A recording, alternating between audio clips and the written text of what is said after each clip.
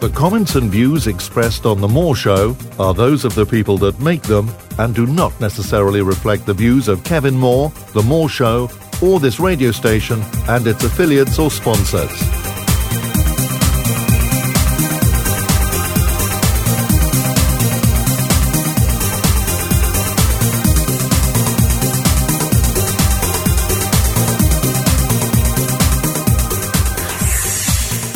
Hello and welcome to another edition of The More Show, which is sponsored by the Mindscape magazine.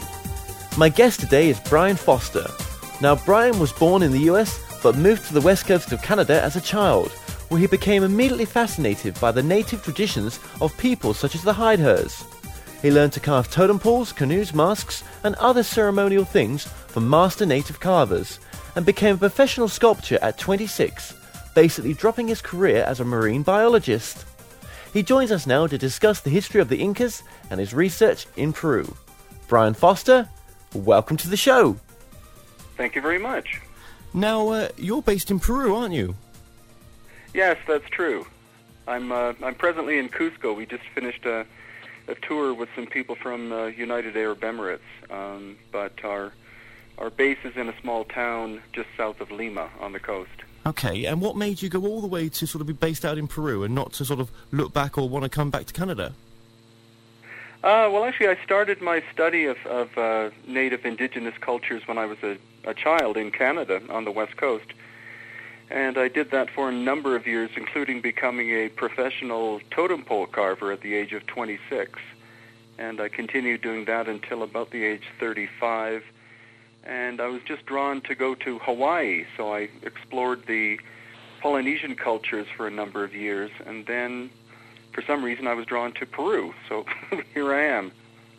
Now, you study, one of your main theses is obviously the Inca. That's what you've been studying for many, many years. And, you know, what can you tell us about the Inca? How did the Inca start off to begin with? Well, the basic story is that the Inca emigrated from the Lake Titicaca area, most likely Tiwanaku, which is presently in Bolivia, or at least the border is just north of Tiwanaku. And they emigrated from there about 900 AD as a result of a major catastrophic El Nino weather event that lasted 40 years, so they were not able to grow food. And so they emigrated up north to what is presently called Cusco. Now, you've done a number of books on the Inca, and was one of your first books, I believe, was A Brief History of the Inca, From Rise to Regime to Ruin. Just tell us a bit about that book as well. Okay, well, that book basically covers the birth of the Inca as a people around Lake Titicaca, their founding of Cusco, and then their fall as a result of contact with the Spanish in 1532. So it's basically a time span from 900 AD until actually 1533, when they were basically, the civilization was crushed by the Spanish. So what sort of, amazed you about the Inca civilizations? I mean, what sort of surprises you about it? Well, the basic thing was the fact that they were the largest, physically the largest civilization in the Americas, stretching from the middle of Chile in the south, north to Colombia, west to the Pacific Ocean, and east into the Amazon.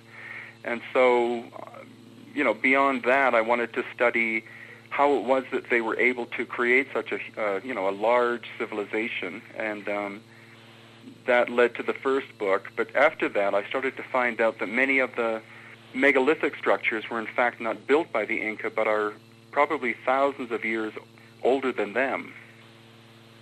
So how old are they? Well, we're guessing that there were at least two periods, two great civilizations that preceded them, one about 12,000 years ago, and the other possibly 24,000 years ago.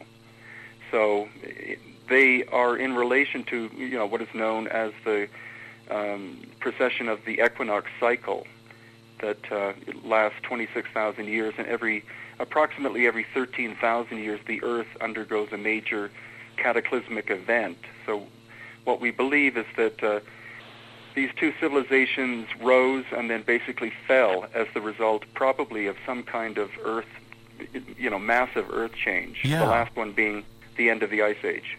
So, I mean, who was this other civilization that you just referred to?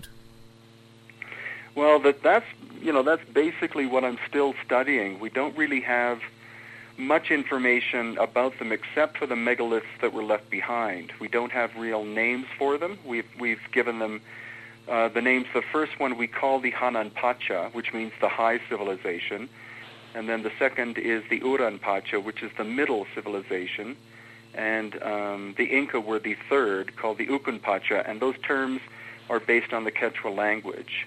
So it seems to us, not just me, but other researchers here and farther afield, including people like Graham Hancock, who I write articles for, and also Hugh Newman and many different people, that it was actually the oldest civilization was the highest, the most sophisticated, and it's been actually a descent since then, with the Inca being the last holders of the great, one could say, hidden knowledge. Right, and have other researchers looked into what you're now researching? I mean, and what did they discover, if they have?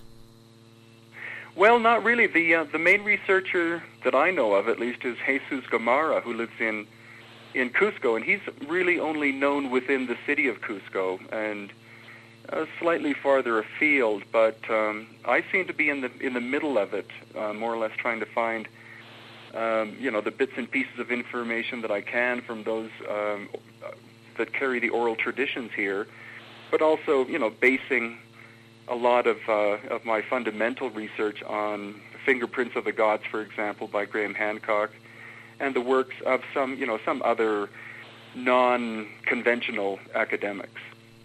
I mean, how advanced, was the cities that the Inca, I suppose, inhabited? Well, what it seems is that the conventional story is that the Inca were forced to migrate north.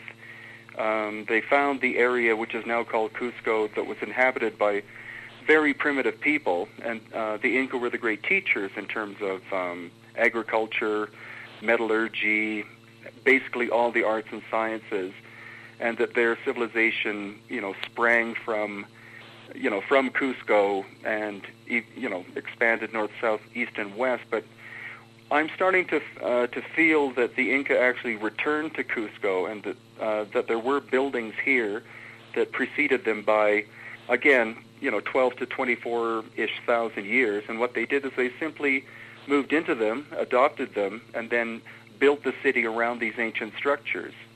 And there is evidence outside of Cusco in the Sacred Valley, including Machu Picchu itself. And how perfect were these ancient structures? I mean, I've seen some of the pictures on your website, which we'll give the link for very soon, and they just seem to have been sandblasted. They're just so smooth. Well, that's what's astonishing. I've been talking quite a lot with Christopher Dunn, who wrote the Giza Power Plant, which some people may have read. And, yeah, they obviously had technology, not necessarily technology as we know it, but clearly they had technology beyond the conventional thought of that which the Inca had, which were bronze chisels and stone hammers. They seem to have had some kind of ultrasonic machine that was able to cut stone in perfect straight lines, not lasers, because Chris Dunn has very strongly debunked the idea that lasers can cut stone, but he believes that some sort of ultrasonic or ultra-high vibrational device was employed in order to have the stones fit perfectly together. I mean, again, going back to the Inca, was there any sort of stories which, came out to say that basically, we did not build these cities, we just inhabited them? Well, that's a very good point. If you read the ancient or the old chronicles, the Spanish ones and also the ones written by the descendants of the Inca, they do say that, for example, Sacsayhuaman, which is on the hill above Cusco and has the largest stones, some being larger than 120 tons, and again perfectly fitting together.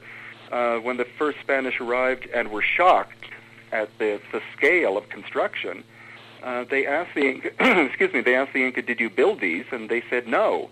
And the same with when the first Spanish went to Tiwanaku and Pumapunku. They were astonished by not only the size of the stone, but the incredible accuracy of the cutting and smoothing of the surface of this very, very hard stone. And again, the local people and the Inca who accompanied them said, no, we didn't build these. These were built long before we existed.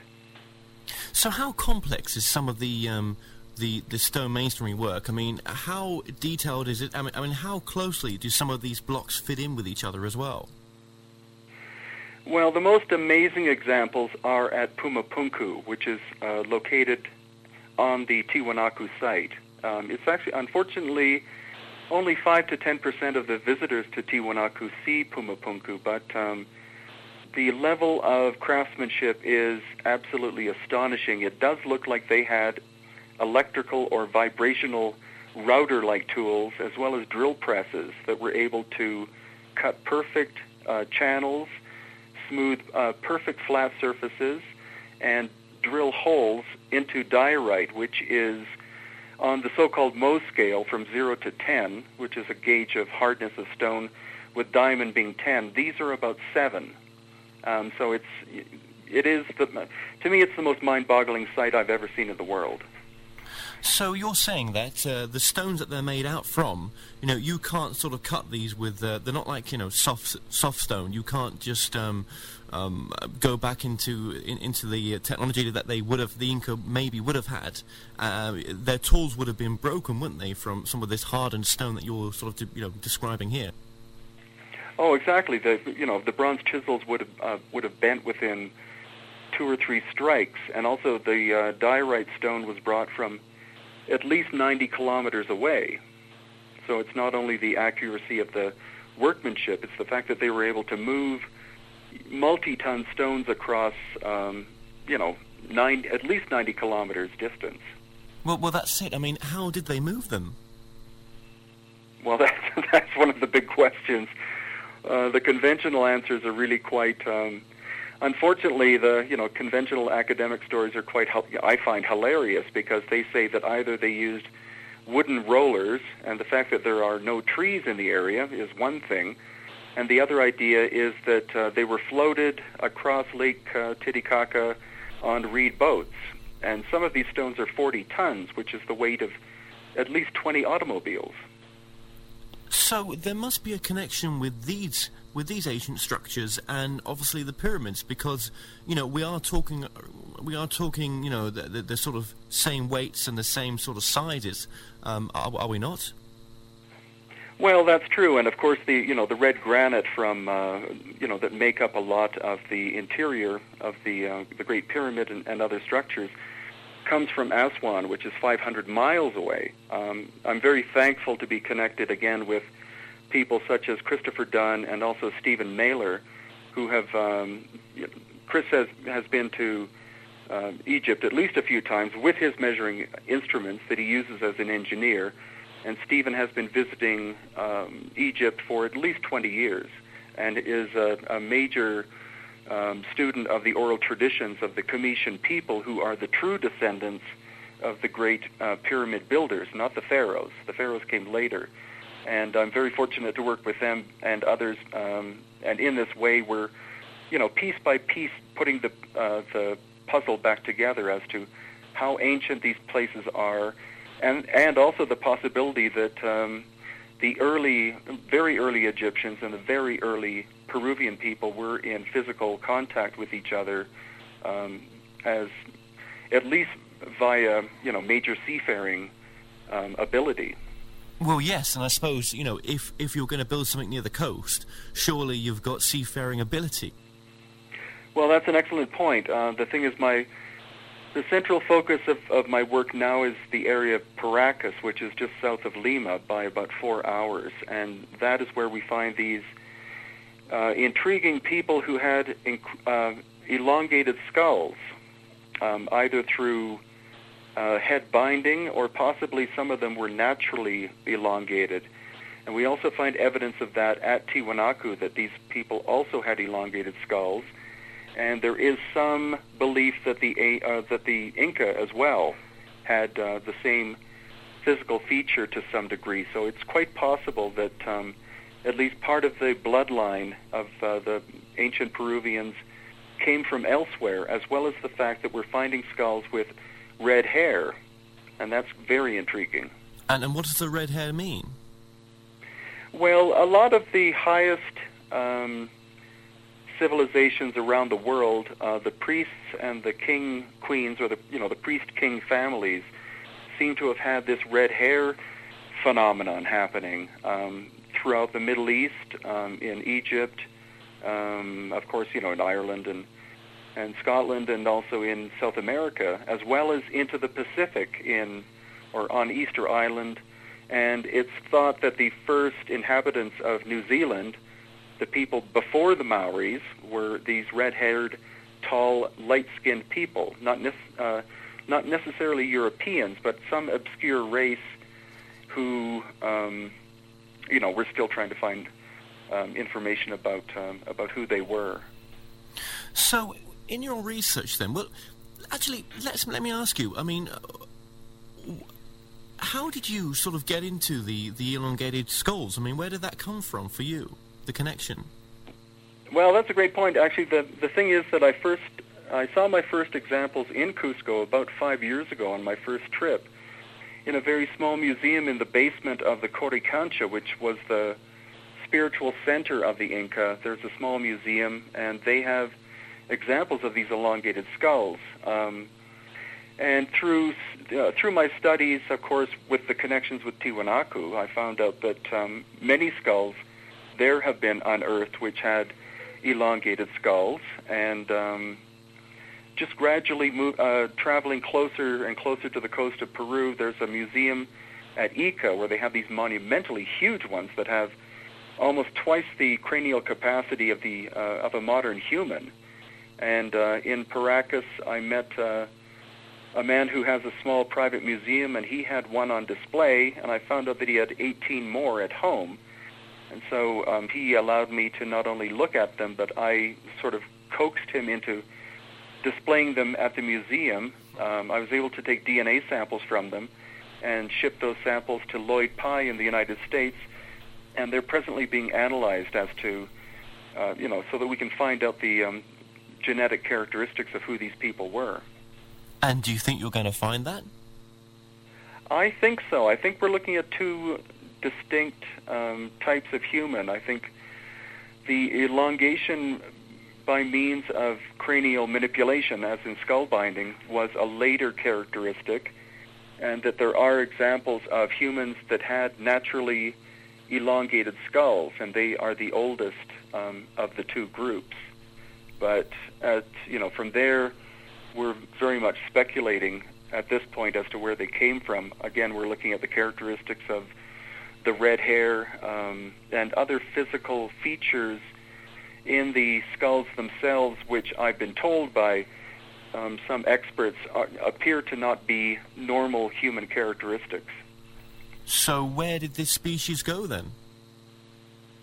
They basically interbred with normal, quote-unquote normal humans, and so the elongation traits gradually died out. The Paracas people who showed the greatest or the largest elongated skulls over a period of time started to interbreed with the Nazca people, and by the time the Nazca, the makers of the Nazca lines, once the Nazca civilization reached its peak, the entire elongation characteristic, whether through binding or whether through natural means, seems to have disappeared. So it seems to be a genetic trait as well as a cultural trait which gradually died out.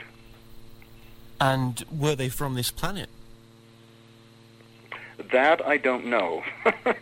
I really hate to speculate that they could be, that these people are hybrid humans. It is possible, but that is a stretch at this point. Lloyd Pye, who some will know from the Star Child skull, the Star Child skull is probably the example of a possible hybrid human. he's very convinced that that these elongated skulls are not from this Earth, or at least some of their genetic material is not. So, are you saying that the elongated skull, does connect with the sort of monolithic structures, that you've been researching? That's what I and others are starting to believe, that the megaliths were in fact built by a very ancient culture of people. Again, we're moving. We've already started talking about off-world civilizations, and I guess the next one is Atlantis. So it seems possible that there was a race of ancient beings, very small in number, that survived at least one, if not two, major cataclysms, and they fled to some safe ground, which seems to be, at least in one example, the Paracas area, and the other example may very well be Egypt, and it's there that they took on the role of the great teachers, and they were the constructors of things such as the pyramids at Giza, and also Pumapunku and other fantastic engineering marvels in the Peru-Bolivia area. And I suppose for yourself, I mean, it took you a long time to sort of come to this conclusion. You've not just, rushed into this and said, connected dots that aren't there. This is the direction that your researchers took you on. Well, it has, and again, I'm very hesitant about talking of the there is of course the possibility that it's off-planet beings or people, or even quote unquote Atlanteans, but I don't want to jump into that, because until we have more evidence, of course, I will be attacked by anybody, anybody and everybody, by making such a stretch. But it seems to be leaning in that direction. But I can't, of course, make any definitive conclusions until we have much more data, especially DNA evidence. Well, exactly, and I mean, you must find with saying something like that, or even some of your research, mainstream academia won't always agree with your findings, will it? Oh no, they will. They will definitely attack this, and I've learned the lessons again that people such as Graham Hancock have learned, where he has been under attack, for decades by academia for suggesting the possibility that highly evolved cultures existed before the Bible. But I think there are so many of us on the not just academics, but just people in general, who are starting to very much question our where it is that we did come from, and believing that a 6,000 to 7,000 year time span for humanity to be evolved is quite ridiculous. So I'm not alone with that, including the guests that we just had from the United Arab Emirates. They had been to Giza, they had been to Baalbek in Lebanon and other places, and they completely are convinced that we as humans and evolved humans go back many thousand years. So let's just get back to the Inca, and one of the cities I want to just discuss with you, well, if it was a city, I'll get to ask you that in just a second, was Sacsayhuaman. Was that a whole city as such? No, the general conventional thought is that it was a fortress, but it's the local people of oral tradition that I've spoken with here say that it was it was a great spiritual center, and that was its function during the Inca period, and also farther back in time. There is actually a tunnel which connects Sacsayhuaman with Cusco, which is about 2 miles long underground. I've seen both ends of it, but both ends have been blocked off so that no one's allowed to access the tunnel. Okay, and at the peak of its civilization, I mean, how many people would have lived there? Well, in Cusco itself, there were probably 250,000. And the Inca civilization itself, at its peak in 1530, was about 10 to 15 million. That's a lot of people, and for its time, you know, again, it was quite civilized. I mean, they even had highways, did they not? Oh, they did, and we're starting to find out that the highway system itself preceded the Inca. The great civilization prior to them were called the Wari, and they were using the road system before the Inca existed. And it's quite possible that the main roads, there's one along the coast and another one in through the Andes that are more or less parallel to one another, going from southeast to northwest, that they could very well be, you know, many thousand years old. I mean, you know, that's quite an intelligent design to build that, isn't it? It is, and the amazing thing is that the Pan American Highway, which goes down the coast of Peru to this day, is the Inca Road, as well as the major road that goes through the highlands and the Andes. That road is the Inca Road that's used by, you know, buses, trucks, and cars. And I mean, how long, how sort of far did the highway stretch at that time? Well, it stretched at least from Quito in Ecuador to the north down to about where Santiago is in Chile, and then the two main roads, which were called the Capacnan, which means royal roads, they were interconnected at many different points, which again are modern day roads. But the whole system is believed to be a total about 30,000 kilometers. Now, as well, some of these road systems, am I right in saying that some of them actually veered off into cliffs as well? Actually, not in the case of Peru and Bolivia. What happened was that some of the roads, at least in the highlands and the Andes area, had to cross not major valleys, but they had to cross crevasses and ravines. And so that's where the Inca were ingenious at building rope bridges, which many people will, you know, maybe even remember from Tarzan movies or things like that. These amazing spans of 200 to 300 feet that could carry, very heavy weights. There's only one in existence now, which is rebuilt once a year, but during the height of the Inca Empire, there were many of them, and that was actually one strategy that the Inca used in order to slow down the advance of the Spanish, was by cutting the major rope bridges. I see, and also another ingenious device they had as well, structure they had, was the rock terrace. Now, just explain for the audience what they are, and do they still use them as well?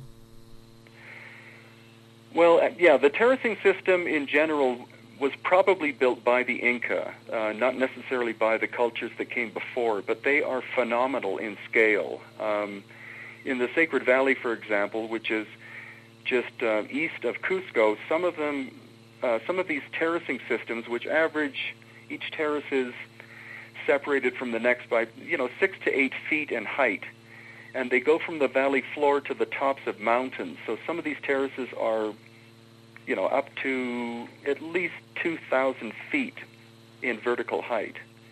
And the entire, we were just at Lake Titicaca yesterday, and the entire area of Lake Titicaca, all the hills are terraced, but very few of them are used presently. But it shows that a very large population was present at one time.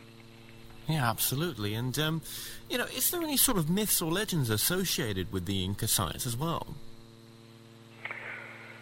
Oh, yeah, there are so many of them. But the trouble is that you have to pick through the historic accounts of the Spanish versus the oral accounts or traditions of the Inca.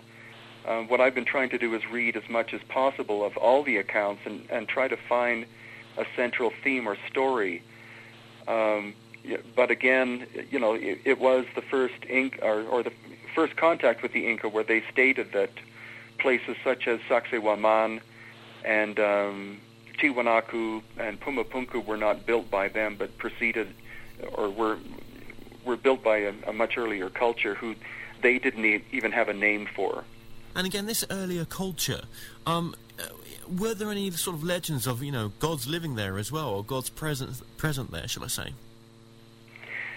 Well, the most common theme is that there was a race of giants who lived. They were created by the same creator god called Viracocha, who was the creator of the Inca. And Viracocha created this race of giants who were able to build these monstrous megaliths. But then it's very similar to the Bible, he became very unhappy with them because they started to degrade in terms of ethics and morals, and so he destroyed them by means of a great flood. With the Inca civilization, was there any sort of hieroglyphic records on to view, or I mean, was there anything ever, sort of writing that was ingrained in the walls or stuff? Well, that's an excellent question, and that's something I'm researching right now, because the common story is the Inca had no written language, and they only had oral tradition.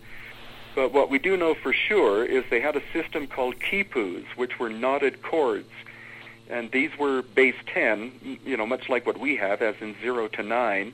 And so by means of tying knots in these cords of different colors, they had a very brilliant portable accounting system that was able to be moved, anywhere within the civilization. The Inca were emphatic about keeping records of people and houses and the number of llamas that were raised, the volume of crops that were raised in every part of the territory, in order to be able to distribute the wealth during times of famine. But what I've also found is that there was a coded language, hieroglyphic in nature, very similar to, if you look at Mayan or to some degree Egyptian, in terms of their symbols inside of squares. As you would know, in terms of the Egyptians, that sort of block that the symbols are inside of are called cartouches. And in terms of the Maya, I don't know what the name of that is, but it's like a symbol within an outer shape, either a circle or a square. And so these were part of the Inca textile system. And it's only because I was able to find a very obscure little book that was written here in Cusco. And actually today we tried to find a copy, but the only copy I know of is one that David Hatcher Childress has.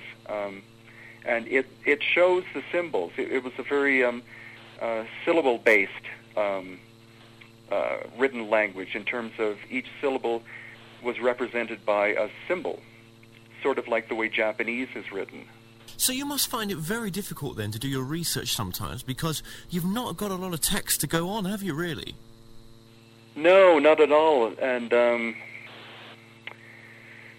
but that's the intriguing aspect. I'm always given another little clue to once I feel that I've learned enough about the area, I'm always given a clue which is even much more obscure and much deeper and much more intriguing to follow. So I think it will be a never-ending process. I mean, was there any great prophets that prophesied that there is information buried somewhere on these ancient civilizations that apparently made these structures? I mean, have you heard of anything like that? Not really, but again, something that Stephen Mailer told me, who has studied in Egypt for decades, and much of his information is based on a man called Hakim, who was the expert on oral traditions, who died a couple of years ago. Hakim basically said that the structure itself is the teacher. So the more that you study the ancient megalithic structures, they reveal the answers, through geometry, through symbolism, through celestial alignments, through composition, joinery, and things like that. Over time, even though there aren't people necessarily alive who, have the full picture, the megalithic monuments still do have all of the knowledge. It's just a question of repeated trips to them and just, keeping your eyes and mind open. So how many times do you go and view the monoliths? This is my 13th trip to Cusco so far, and each trip to each place becomes a deeper investigation. My greatest fear is that I will go to a place such as Sacsayhuaman or Ollantaytambo or Machu Picchu and not see something new. But we were at Machu Picchu 3 days ago, and there were new things that basically revealed themselves to myself and to our guests who were with us. And what are some of the features that are revealing themselves? What are you discovering? Well, actually, some of them are quite simple. Some of them are quite obscure. The simplest one was we climbed the mountain which is in behind Machu Picchu, because if anyone looks at a picture of Machu Picchu, they'll see these two hills close right in the background, and they look like the profile of a human face looking skywards. And so the highest of the two hills is basically the nose, whereas the lower one is the chin. So we climbed the 1,200 stone stairs to the top of what is called Huayna Picchu, and at the very peak, there was a stone that had a slot carved into it. And by staring through that slot, that pointed directly to what is called the Inti Punku, which means the Sun Gate, which is on a distant mountain. And that was a ceremonial and also strategic point for restricting access to Machu Picchu.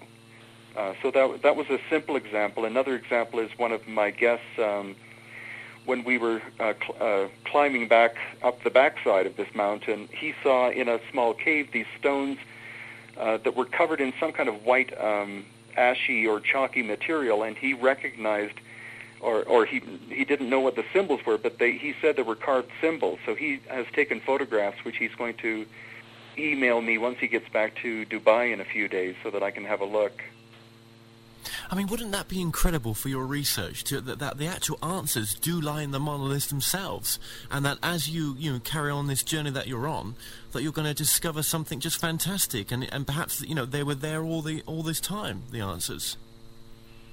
I think so, but I don't think they were left. I don't think the clues are left on purpose. There are those who believe that some of these major constructions, such as the Great Pyramids and so forth, were built so that as testimonials or monuments to humanity for us during this age to uncover. I think simply that the great builders naturally left clues as they were building them, and so bit by bit we're starting to discover these, such as what Chris Dunn has found on the Giza Plateau in terms of obvious machining of very hard stone using what he believes are ultrasonic tools. And some of these stones are just scattered in the desert. They aren't necessarily right next to the pyramid or within the there are features within the Great Pyramid that suggest that as well. But there are also these stones that just seem to lie around. But it's taken his engineering eye to be able to see what the average visitor would never notice, such as perfect 90-degree angles or areas where it looks like a spinning, ball-type cutter has cut through the stone to create certain contours. But like you said, only an engineer would be able to recognize that, and with his engineering eye, he's picked up on these marks, hasn't he? Oh yeah. So, it begs the question then: where did the technology go? If it was advanced technology that made these monoliths, where has that ended up? Because it doesn't seem that it's made it into mainstream science. Because our technology only sort of took off in the 40s. So where has this technology come from? Well, that's a good question, and that's the greatest attack that the skeptics can use is they will say, well, okay, you say that these were cut or carved by machines, so where are the machines? And we are still having difficulty with finding. There are examples of components, but the great machines themselves, no longer exist. But if you are talking, for example, 10,000 years, anything made out of iron would, of course, would have rusted and decayed to nothing. Any components made out of gold would have been, if they were found by a later, not as sophisticated culture, any gold or precious components or, diamonds or crystals or anything would have been removed for some other function. And so it's quite probable that any of these machines, once found by a later culture, would have been taken apart and used for different things, scattered, and never to be found again. For example, if you took the engine out of an automobile and took the whole thing apart and spread it over the course of miles through different villages, if one person has a radiator hose, you have you have something that looks odd, but it doesn't give you any indication of what the true function was. But again, Stephen Mailer has found certain things in the Cairo Museum, such as these plates made of incredibly hard stone, which seem to have fin-like projections on them. And he and others have speculated that those plates were part of a machine that spun at incredibly high velocity and possibly were responsible for neutralizing gravity so that the great stones of Giza, for example, could be moved without, the conventional story of slaves and rollers and that sort of thing. I mean, that's very difficult to get your head round, though, isn't it? I mean, to think that there was advanced civilizations on this planet way before ourselves, or even, more advanced than what we are now. But when we say advanced, do you think the advancement could have been in a very different direction? I mean, as we understand lasers and stuff like that, which you've mentioned before, maybe the technology was different in a way that we can't even begin to understand. Well, I believe so. The little so far that I've been able to study about Giza, I'm hoping to go in March or April with Stephen Mailer and Chris Dunn to look at the these anomalous structures there.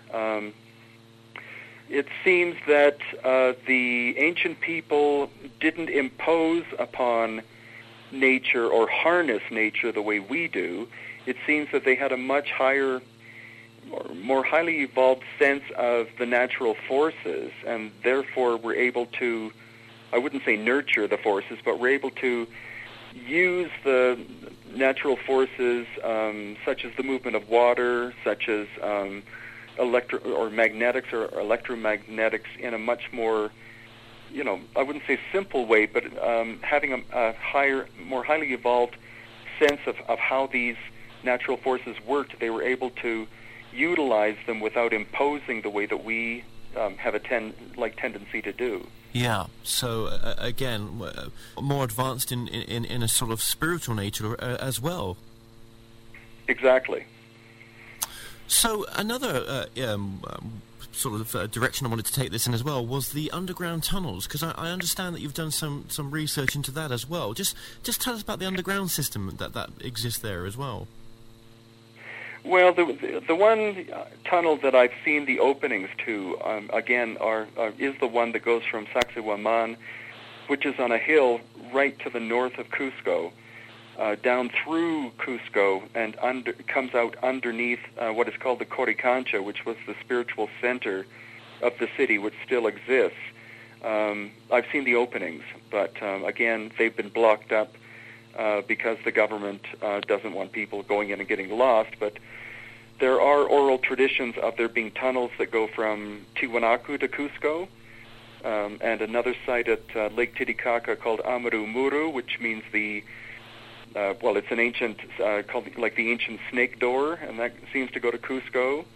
And there's even talk of ancient tunnels that go from Lima and underneath the Andes into the Amazon. But again, these are based solely on stories. I have no actual proof that they exist.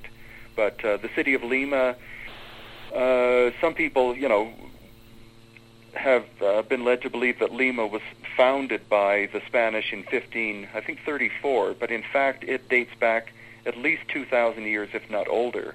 There was a culture there that built these huge pyramids out of adobe, which actually still exist, but they simply look like hills. But in fact, if you walk up close to them, they are made of multiple million mud bricks. It's just the modern people who live in Lima don't even give a second thought to them. But, someone from Canada, like me, was completely shocked when I saw the first. And then I naturally started looking for more, and then I started to see more of them. What drives you? What are you searching for? Oh, gee, I guess it's just it's the basic central core question of where do we come from as a people. Some people have said, well, it's up to the Inca or the Inca descendants or in the case of Hawaii, the Hawaiians to find this stuff out. But I'm more of a person who looks at humanity as a family of people rather than separating us into culture. So I simply am fascinated by the history of humanity and where we come from as a species and what is it that we've lost, because that gives us to find the answers gives us the true essence of who we are as beings. And what do you think we have lost? I think we've lost the majority of our history. We've had, at least in the Western world, this one doctrine which, for some people, has been forced upon them, which is the Bible, or for others there would be other texts. And the trouble with those is that the farther back in time you go, the more obscure it is because we aren't given timelines. And so they say approximately 6,000 years ago Adam and Eve existed, or 10,000 or something or whatever. But the story is so illusory and so fragmented that it doesn't give us a clear picture of humanity's origins. And I come from a scientific background, and to some degree I do believe in evolution, but I am actually one who is open to the possibility that there of interaction with other life forms from not of this planet. The fact that we may have certain genetic traits which are not from here. Sorry, go ahead. Oh, sorry. No, go ahead. Well, just I don't know. It's just there's so little we know, and whenever some of these places show up, such as the latest ones in Turkey, which have been dated clearly at 12,000 BC, or the fact that the Sphinx has been dated, thanks to Dr. Robert Schoch, at being at least 8,000 years, if not 12,000 years old, that initially the mainstream academics just shun the idea, but as we're able to bring more experts in, such as geologists, engineers, etc., who can prove the antiquity of certain sites, it shows that we go back much farther in time than we have, traditionally been told. So what was a key point for you then to sort of, connect this whole idea that perhaps we've been helped in some way by a race that wasn't initially from this planet? I mean, where does that stem from? Well, I don't really have I don't have that strong a belief in it. No, but as an idea that it's a possibility. Well, the possibilities I've heard in the strongest sense I've learned is through the origin traditions or oral traditions of many different people, such as the Hawaiians, some Native American people, some people from Indonesia, the Inca, and others, that the little cluster of stars we call the Pleiades seems to be a source of ancestral genetic genetic content as well as tradition. So that's about as strong as I can go with it. I'm not a great UFO buff. I don't deny that they could exist, but I'm not going to say yes they do, even though I have had sightings. I try to keep myself firmly on a scientific foothold because I don't want to go drift off and either sound like a lunatic. But it's quite easy to do on certain occasions. But there's and also Sirius, the Sirius area seems to be very important too, as well as possibly Orion. They are the three that seem to come up over and over again as being, the source of the so-called ancient ones, or where the great, the great high kings go when they die. They go to the heavens. They return. Their spirit returns to some ancient homeland in the sky, and quite often it's specifically the Pleiades or Orion or Sirius. Okay. And one of my sort of final questions with the Incas was, obviously I grew up with movies. We've all watched the movies of the Inca, and they seemed at some points to be quite a savage race, with the sort of human sacrifices. But would you tend to say that the whole thing with the human sacrifices, it was very minimal? Well, that is actually completely untrue, and that's based again on extensive research. The only peoples that I know of in the Americas in general were the Aztec, who were very much into human sacrifice about the time that Cortez arrived. There is evidence for that, but the earlier people, the Maya, who lived slightly farther south, they have been accused of being of having major human sacrifice, and the Inca as well. But a lot of that is based on the church manipulating the stories of history in order to debase history so that the descendants of these people would be much easier to convert into that new faith that they brought with them. But amongst the Inca, there are, possibly, I've only heard of, I think, 6 or possibly 10 examples of human sacrifice, not hundreds or thousands. And I believe the same is true amongst the Maya. They've been accused of being,